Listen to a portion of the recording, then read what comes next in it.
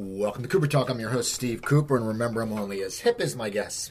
And I'll tell you something, people. It'll be coming up on a year that I moved back from LA, and I'm not going to take the credit about the Philadelphia sports scene, but I sort of am.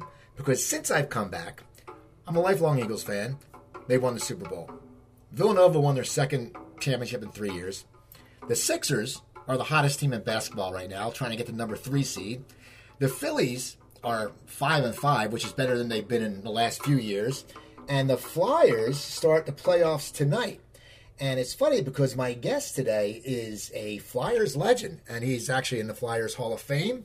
And he's just a great guy, a businessman, also has a lot going on. And my guest is Brian Propp. How you doing, Brian? Hey, I'm doing pretty good. How you doing? Good. I got to ask you, because you when you were a rookie, you made the playoffs. What goes through a hockey player's mind when you get into that first playoff series, like when the playoffs are about to start, when you find out you're going to make them, and you know you still have to wait a little before the season ends? What do you concentrate on? Well, it was a little different when I first started in 1979-80 because we had a 35 unbeaten streak. Like we didn't lose for 35 games. So we kind of knew that we were in the playoffs, like right from the start of the year, and also by me playing with Bobby Clark. He was one of the greatest leaders in the world. And they had won a couple of cups a few years before that, and going into the finals, it was awesome. But I just treated every game like it was the same. I didn't really get nervous, and as a result, we won the first 4 rounds, and then we lost in the sixth game at the start. But it was a good start for me. Now, you're from Canada, which, when you started playing hockey as a kid, I'm sure everyone wanted to be a professional hockey player, when they were kids, especially in Canada. In America, we had all the different sports. At what age did people start noticing that you were going to be different? I think it was my second year in Brandon, the Brandon Wheat Kings. I won the scoring lease that year, and then I backed it up with another title like in '79. So at that time, I was one of the best players in the country, and the Flyers drafted me on the 14th in '95 in the 1979. Now, were you a Flyers fan when you were growing up? Were you aware of them, or did you know of the Broad Street Bullies, or what was your inclination when you were coming to Philadelphia? Did you know you were coming to a city that was great but can be brutal?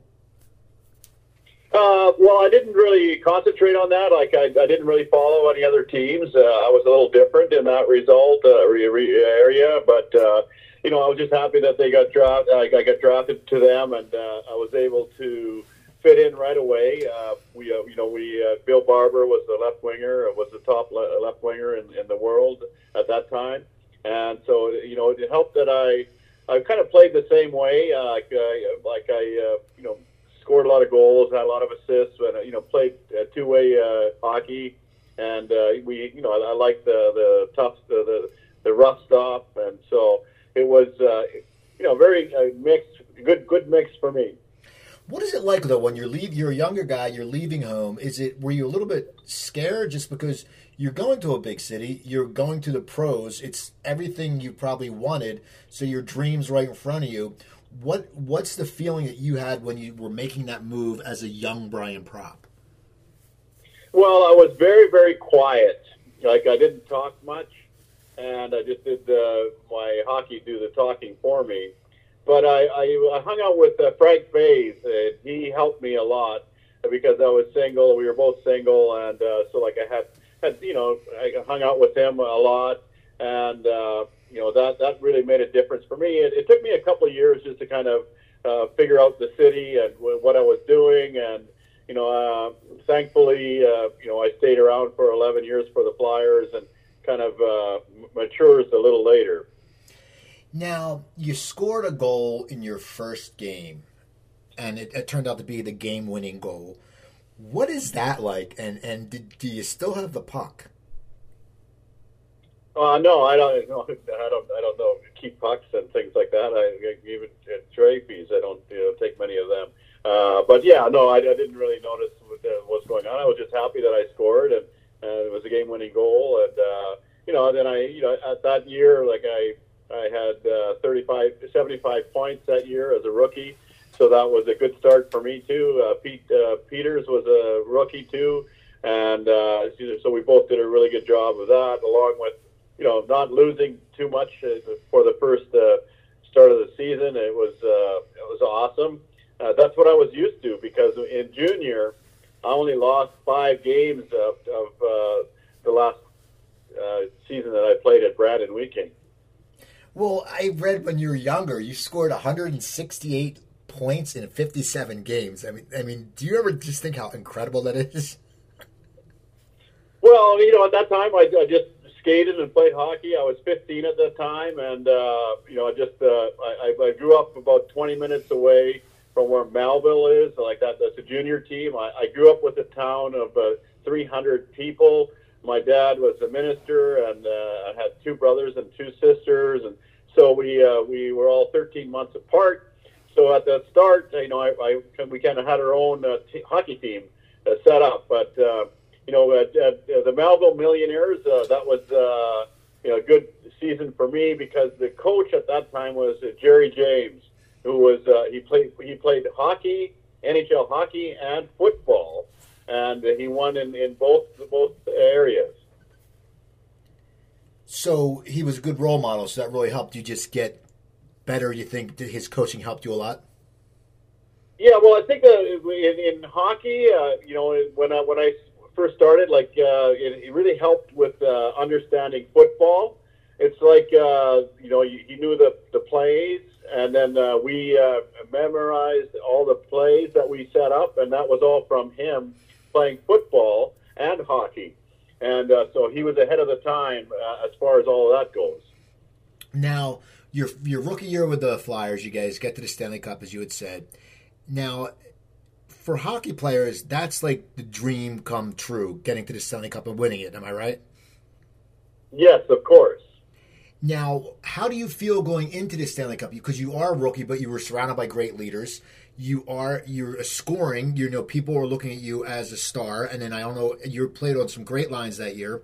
When you go into that first Stanley Cup game, are you nervous? You said during the regular season you weren't really nervous much, but is that something that it's like this is what you've dreamt for? Oh yeah, of course, and by us winning so much at the first year that I played, and I also played in the All-Star game with Gordie Howe, so that was special too. But start in the playoffs, that's what it means a lot more. Because if you don't perform in the playoffs, that you get known as a choker, and so thankfully I played in 5 Stanley Cup Finals, and so people know that I didn't choke that much. I just ran across some great players that played against us, but it's tough because it goes round at a time. And you have to be ready at the start, because I always like to play score goals, but it gets tougher in the playoffs. You have to play against some of the better players, and it gets tough. And the longer the series go, the more you get run down. But for a start, it was exciting for me to be there.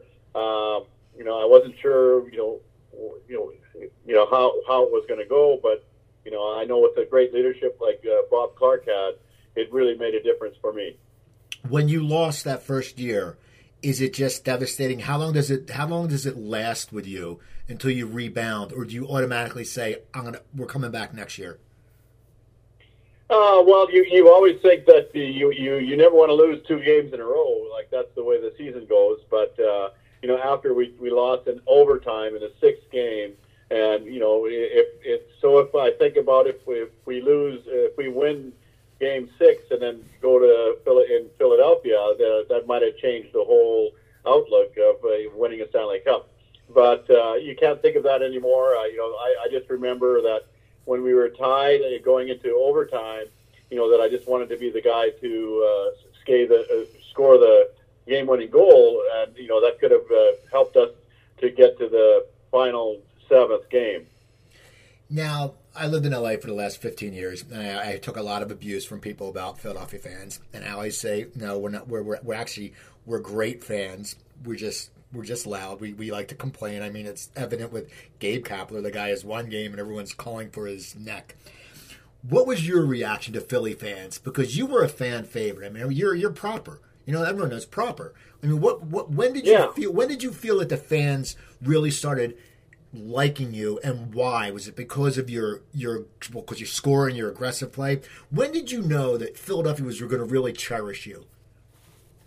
Well, it took a few years because after the first year when we went to the finals, then we lost a couple of series against the Rangers at the start. The first 3 years, and so I had to learn that I had to be better in the playoffs. Because they expected me to score. We ran against a really good goaltender. Each of those series, but there's no excuse for that. So I had to learn. Just by being a little longer. With the team. Like in my fifth year, then we went to the finals again and played a little more. But so then I think that the fans really appreciated how I played. And then I started to realize that every series goes a long way to go, and you have to be ready for it. Now, being in a city like Philadelphia, as I said, I lived in LA, so people don't really go as crazy for athletes unless it's like Kobe. But being in, and because there's celebrities, there's big stars everywhere. Being in Philly, how were the fans when you went out? Everyone probably recognized you. Were they mostly cool, or was there ever some punks who gave you a hard time? No. They're all fun, and at that time we used to hang out at the rink at the bar after, and meet a lot of people, and you talk to them. It's changed a little bit now. Now they have people that drive and get parked, in the arena. But at that time, it was just you parked in the lot, and then you met the people after they wanted to get an autograph and everything like that. So it was simpler at that time. You got to know the fans a lot easier. Well, I grew up in Cherry Hill, and I know I saw you at the Coastline once or twice. Did you like the South Jersey bars? Oh yeah, well Kaminsky's and Coastline. Like one of my best friends, Scott McKay, he used to bouncer for them, and he worked on the Ocean City Beach Patrol for a few years, and so I got to know him, and he still is my best friend. And so we're going to actually watch the hockey game tonight at Otts in Breweries. Now, as you're playing in your career in the NHL, you're doing great. As you start getting a little bit older, does a pro athlete notice the conditioning? Do they notice they have to condition more? Because I always have felt that in my eyes, hockey players are probably the most talented for the fact that you guys do so much. And you're on skates. That's what people don't get. It's like I play street hockey, and it's tough, and it's winning. How would you keep yourself conditioned throughout your career? Because, as you know, as we get older, we don't have the power and the energy when we were younger. Oh yeah, so like you learn how to condition yourself a lot better, and you take care of yourself better. And then if you get some injuries, that could really hurt you as you get older, and it gets tougher to heal from them. But I was always in good shape, and worked the hardest in the team, and it paid off. And it also helped that Pat Croce, who was our workout guy, like he started in 81, and so that helped me to understand that I needed to work out a little bit more, and it probably helped me to have another 5 years in my career. Now, in 89, I know when Chelios gave you that cheap shot, you suffered concussion. Was that your first serious injury? No, no. At that time, I had a knee injury that I was gone for 25 games, and I had an eye, where I missed 8 games, and then dislocated shoulder later on in my career. But other than that, it was pretty okay. Now, as you're playing and as you're getting older, it's catching up to you, the injuries. Did you ever worry about life after hockey? Because there's such a big thing in football now with the concussions and stuff like that. Did you ever sit there when you're playing that thinking in the long run, how am I going to do it? Because you're doing great. But, I mean, in the long run, did you ever think that it might affect you? Well, you think about it, when you're after hockey. I mean, I played 15 years, and so I was lucky that I lasted that long, and had some milestones that I got over, and but other than that, it's you don't think about it when you're playing. It goes very fast, and you just hope that it doesn't happen to you. But I think now with the concussions, they have more prescriptions, precautions to have the doctor that's going to clear you first. Now, when you got traded from the Flyers, did you know it was coming, and how does someone react? Because the fans, Philadelphia fans, we get pissed because as I said, you were one of the fan favorites. How did they tell you were going to get traded, and how do you mentally prepare for that when you have to leave a team that you've grown such accustomed to? Yeah, well, I was 11 years with the Flyers, and I got traded in the last month of the season for the Bruins. But at that time, I had a knee injury that it took me out for 25 games, and then I played a couple of games at the end of the season, and then Clark, he traded Dave Poulin, and then he actually traded me a month later, and when I look back at it, it was good for me because at that time Boston was the number one in the league, and it gave me a chance to win another Stanley Cup there. I was in the finals that year too, so I love Clark, what he did, but I would have loved to play Philadelphia my whole career, but it still gave me another opportunity to play with a couple other teams. Now, what's it like when you come back and you play your old team? I mean, you have friends on the team, and I always wonder, it's you're playing. You have to play. Your guys are professional. But do you not want to check someone as much? Or if someone checks you, do you get pissed off? Like, hey, man, I thought we were buddies. Well, I don't think like that. Like, it's competition, and so you have to play like you mean it. And I was picked to play. I hate to play against other teams, but they probably hated to play against me too. Yeah, so it's a competition, and so if you let up, it'll be they can eat you up. Now, in your career, who were the top three? Who are the top three Brian Propp nemesis, whatever it's pronounced? So I always loved Mike Recchi. Mike Recchi, he was so awesome. He consistent, and Ray Bourque was awesome, and also Brad McCrimmon, my best friend, was really good. Didn't get as much credit for the way he played. Now, when you scored, at what point did you score? Did you start doing the guffall? It's hard to pronounce because we don't know if it's Gaffal or Gaffal, and it's two different ways. They say it some different places. But I've heard this story. But tell my listeners, this is a really cool story. What made you want to do the Gaffal, and then how'd you actually get the Gaffal? So I got the Gaffal from Howie Mandel. I used to go in AC to his shows, and so when I went to the show with my friend Scott McKay, we saw the show, and he did the Gaffal. And so I was thinking, wow, I love that. And so I said, I'm just going to start doing the Gaffal every time I score next year. And so that started in mid '80s, and so I in the start of the season, I didn't score for a couple of games, and then I scored, and I went to center ice and I did the Gaffal. And then the coach there just said, "What the hell's that? Don't do that again." And I said, I didn't say anything, but except for I kept doing it. And then I talked with Howie Mandel at that time in the playoffs, and he didn't care that I was copying his guffaw, so because I have it branded now the same way. Now it's a great thing because I put on Facebook you were going to be on the show, and someone immediately put guffaw.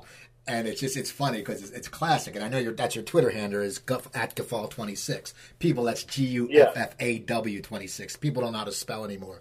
But now you've also played on the Canadian national team. What was that like to play with all these other great players? Do you when you're around a great player, do you bring it up a level?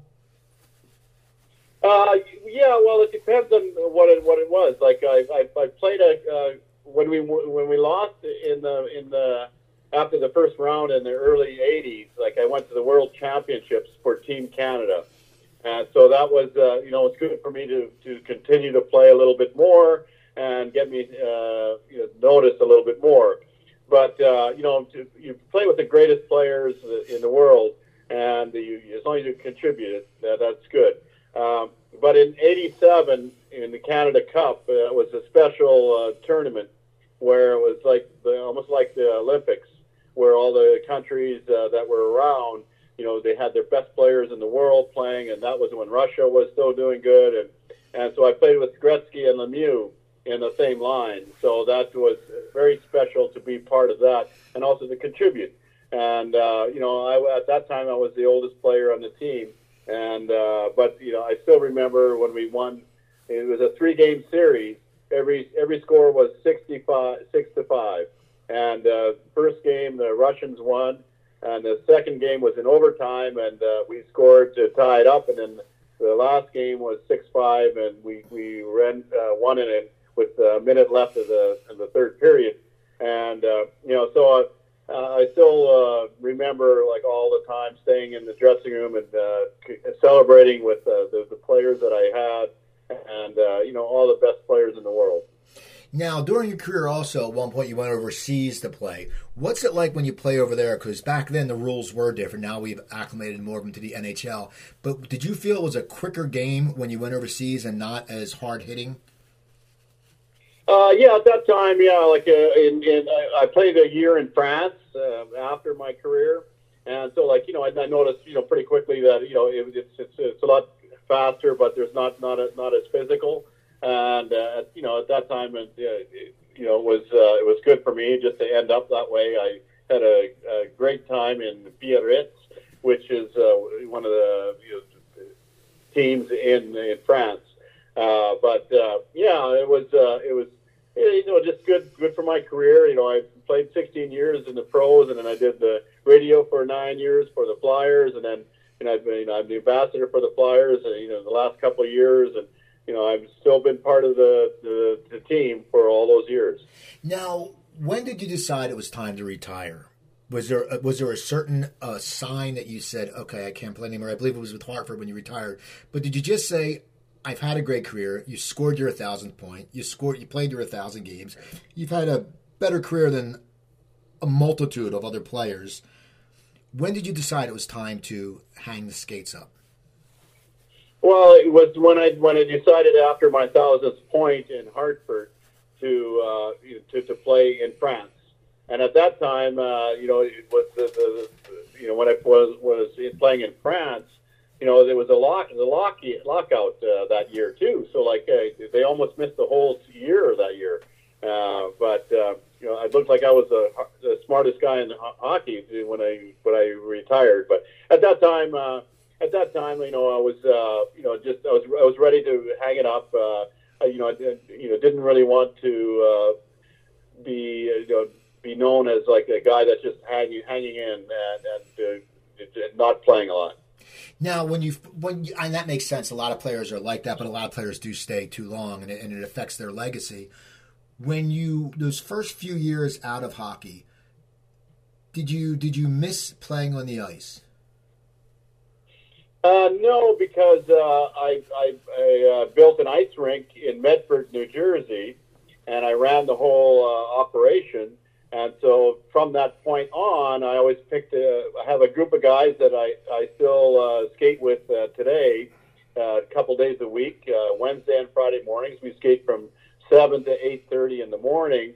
And so these guys that I know from Medford, from the 26 years before, like we still skate together the same way. They're just getting a little older. Like, when I first started, we were between 20 and 40, and now we're between 40 and 60. So it's a good group of guys. We have a lot of fun with that. The goalies that we have aren't that good, so we can still score a little bit. Now, I heard you're a very good golfer. When did you start taking up golf? And is hockey, because you have the stick and you're swinging a golf club, did it come easy to you? I mean, when did you start playing golf? Well, when I was young, in Saskatchewan, we had a 9-hole golf course with sand greens, and just the trees were there, and so it was like a pasture, really.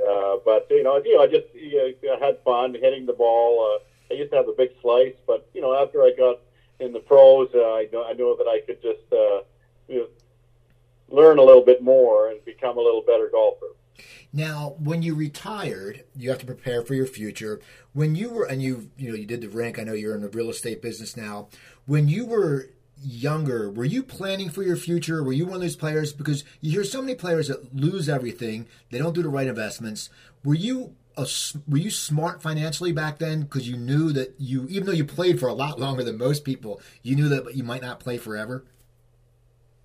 Yeah, but at that time we weren't making up that much money at that time, and so I was just happy to be there. I've made a couple bad choices financially that hurt me a little bit, but I'm just happy with where I am. I'm making a living and enjoying working with Wolf Commercial Real Estate and the Ambassador Flyers, and so I get by with that, but That doesn't matter much, as long as I'm happy and enjoying life, that's all I care about. Now, how'd you end up in the real estate game? Over 3 years ago, I talked to my boss, Jason Wolf, and we, decided that, hey, listen, I was going to go to the classes and get my license, which I did right at the start, and then, I talked with him, and I said, hey, listen, this could be a good fit for us. We're young plus a company. We're six years old now. So, at the first 2.5 years I was there, and I've been with them ever since. But I like the way that Jason does business. Like, he's very careful, caring, and so that way we use a lot of charitable help through our real estate that we do. And so it's been a good fit for me because I love giving back. Now, about 5 or 6 years ago, I went through a health scare. I know you went through a health scare. Can you tell my listeners what happened to you and how you overcame that? Because it is quite fascinating what you went through. So I had a massive stroke in September of 2015, and as a result, I was on vacation with my family in Annapolis, and I wasn't feeling well, and so I kind of stayed back later in the afternoon and just kind of tried to feel a little better. And then that night, at the middle of the night, I kind of fell out of bed. I lost a couple of teeth, and I couldn't speak, and my right side didn't work. So thankfully, my family was there, and we were able to get to the hospital pretty quickly. But it was tough because I didn't know what was going on. I still have aphasia, but my speech has come back, pretty well. I had to relearn my brain with everything that I was when I'm talking, and just thinking about other things. But I'm thankful that I can still skate and play golf, and I love to do that. And I'm still out there, with the events that I go to, meeting a lot of people. I think that helps me to concentrate to get better. Now, do you think because you were an athlete and you have such good conditioning, that helped you when you were making the rebound, because you probably have a more dedicated and focused view than, let's say, the normal person? Yes. Yeah, so I think that I recovered a little quicker, but I was looking for different things that I could get better with. So like the first 3 months, the only thing that I could say was and Bernie Pront. I couldn't say anything else other than that. So I don't know why that came out, but Bernie Pront must have been easy for me to say. But it probably annoyed my family at the start. But it's a good story, and I work with Bernie every home game, and so we still talk about how I just used his name at the start. Now, during your career, was there any players you didn't like? I didn't like the Canadian players because they were too good, like. Bob Gainey was tough to play against, and Nyland. I didn't like him because I'm not sure what he was going to do, and most of the time I'm very lucky that I always played with tough guys, so they protected me too. Now, what do you think the Flyers' chances are for the playoffs? What do you think they have to do to win? Because we can't beat Pittsburgh. I don't know what it is, and every Philadelphia fan hates Pittsburgh. I don't mind the Pirates. I don't mind the Steelers. I hate the Penguins. What do you think they have to do to win? Well, they've got a balanced team. They're young, but their defense forces all the time. If they get good goaltending and stay out of the penalty box, they'll give Pittsburgh a run. And as I tell people before, it's so important the first round. Like if you get out of the first round, it makes a huge difference. Like you have to win right at the start, and so you have to put pressure on yourself to score more and be the better team. And so I always remember that when I was younger, I didn't know that I was had to put more pressure on myself. But as I got older, like in my fourth year, I knew that I had to get better in the playoffs, which means that I wanted to score every game because if you let up a little bit, it just makes a difference. Now that you're retired and you're involved, I know you're involved in a lot of community and a lot of charity works. Who are some of the charities you like to work with, and how do you decide what kind of charity you'll volunteer to? So I've been on the board of NSH Human Services for the last 6 years, and we've always done a hockey game with alumni, and so that's been really good. And so I've set up a couple of other celebrity hockey games. One was for traumatic brain injury people, and so I just did that last January. And so like I had two teams and 5 celebrities, each, just to be part of the team, and and then a lot of golf. I like a lot of charities that are golf for life, like Ron Jaworski helps us with the golf tournaments that he has me to. So it's been really nice. Okay, well, I want to wrap up soon, but I want to know what would you say are the top 3 highlights of your professional hockey career?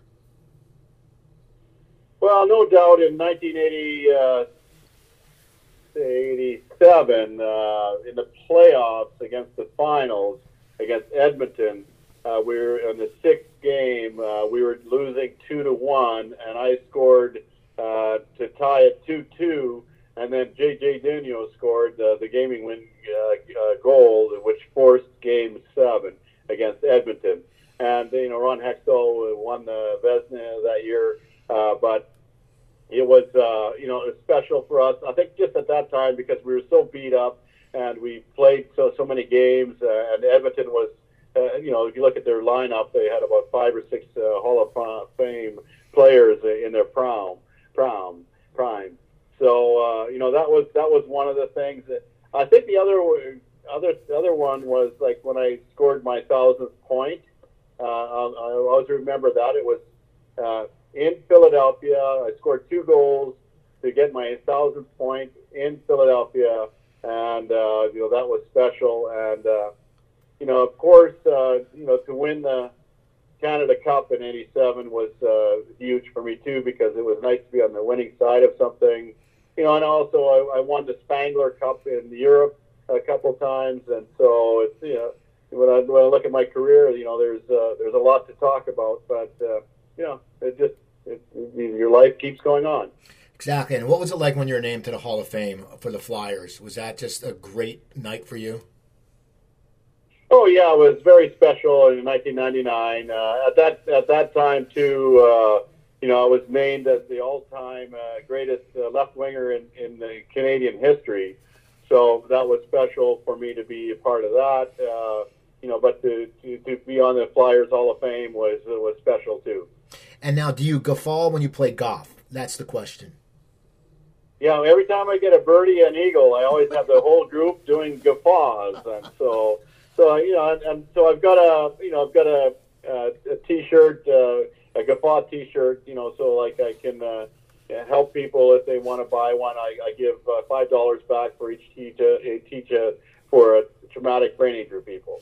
Well, I want to thank you for taking the time. I know you're a busy guy, and you have the big game tonight. And now your website is brianpropp.com. They can find all info there, right? Like if you're going to do personal appearances or anything like that, or speaking events. Yeah. And at Twitter, you're at Goffall26. Yeah. Okay. Well, people, go follow Brian Propp at Goffall26. Follow me on Twitter. It's at Cooper Talk. I'm at Cooper Talk. Go to my website, coopertalk.net. I have 685 episodes up there.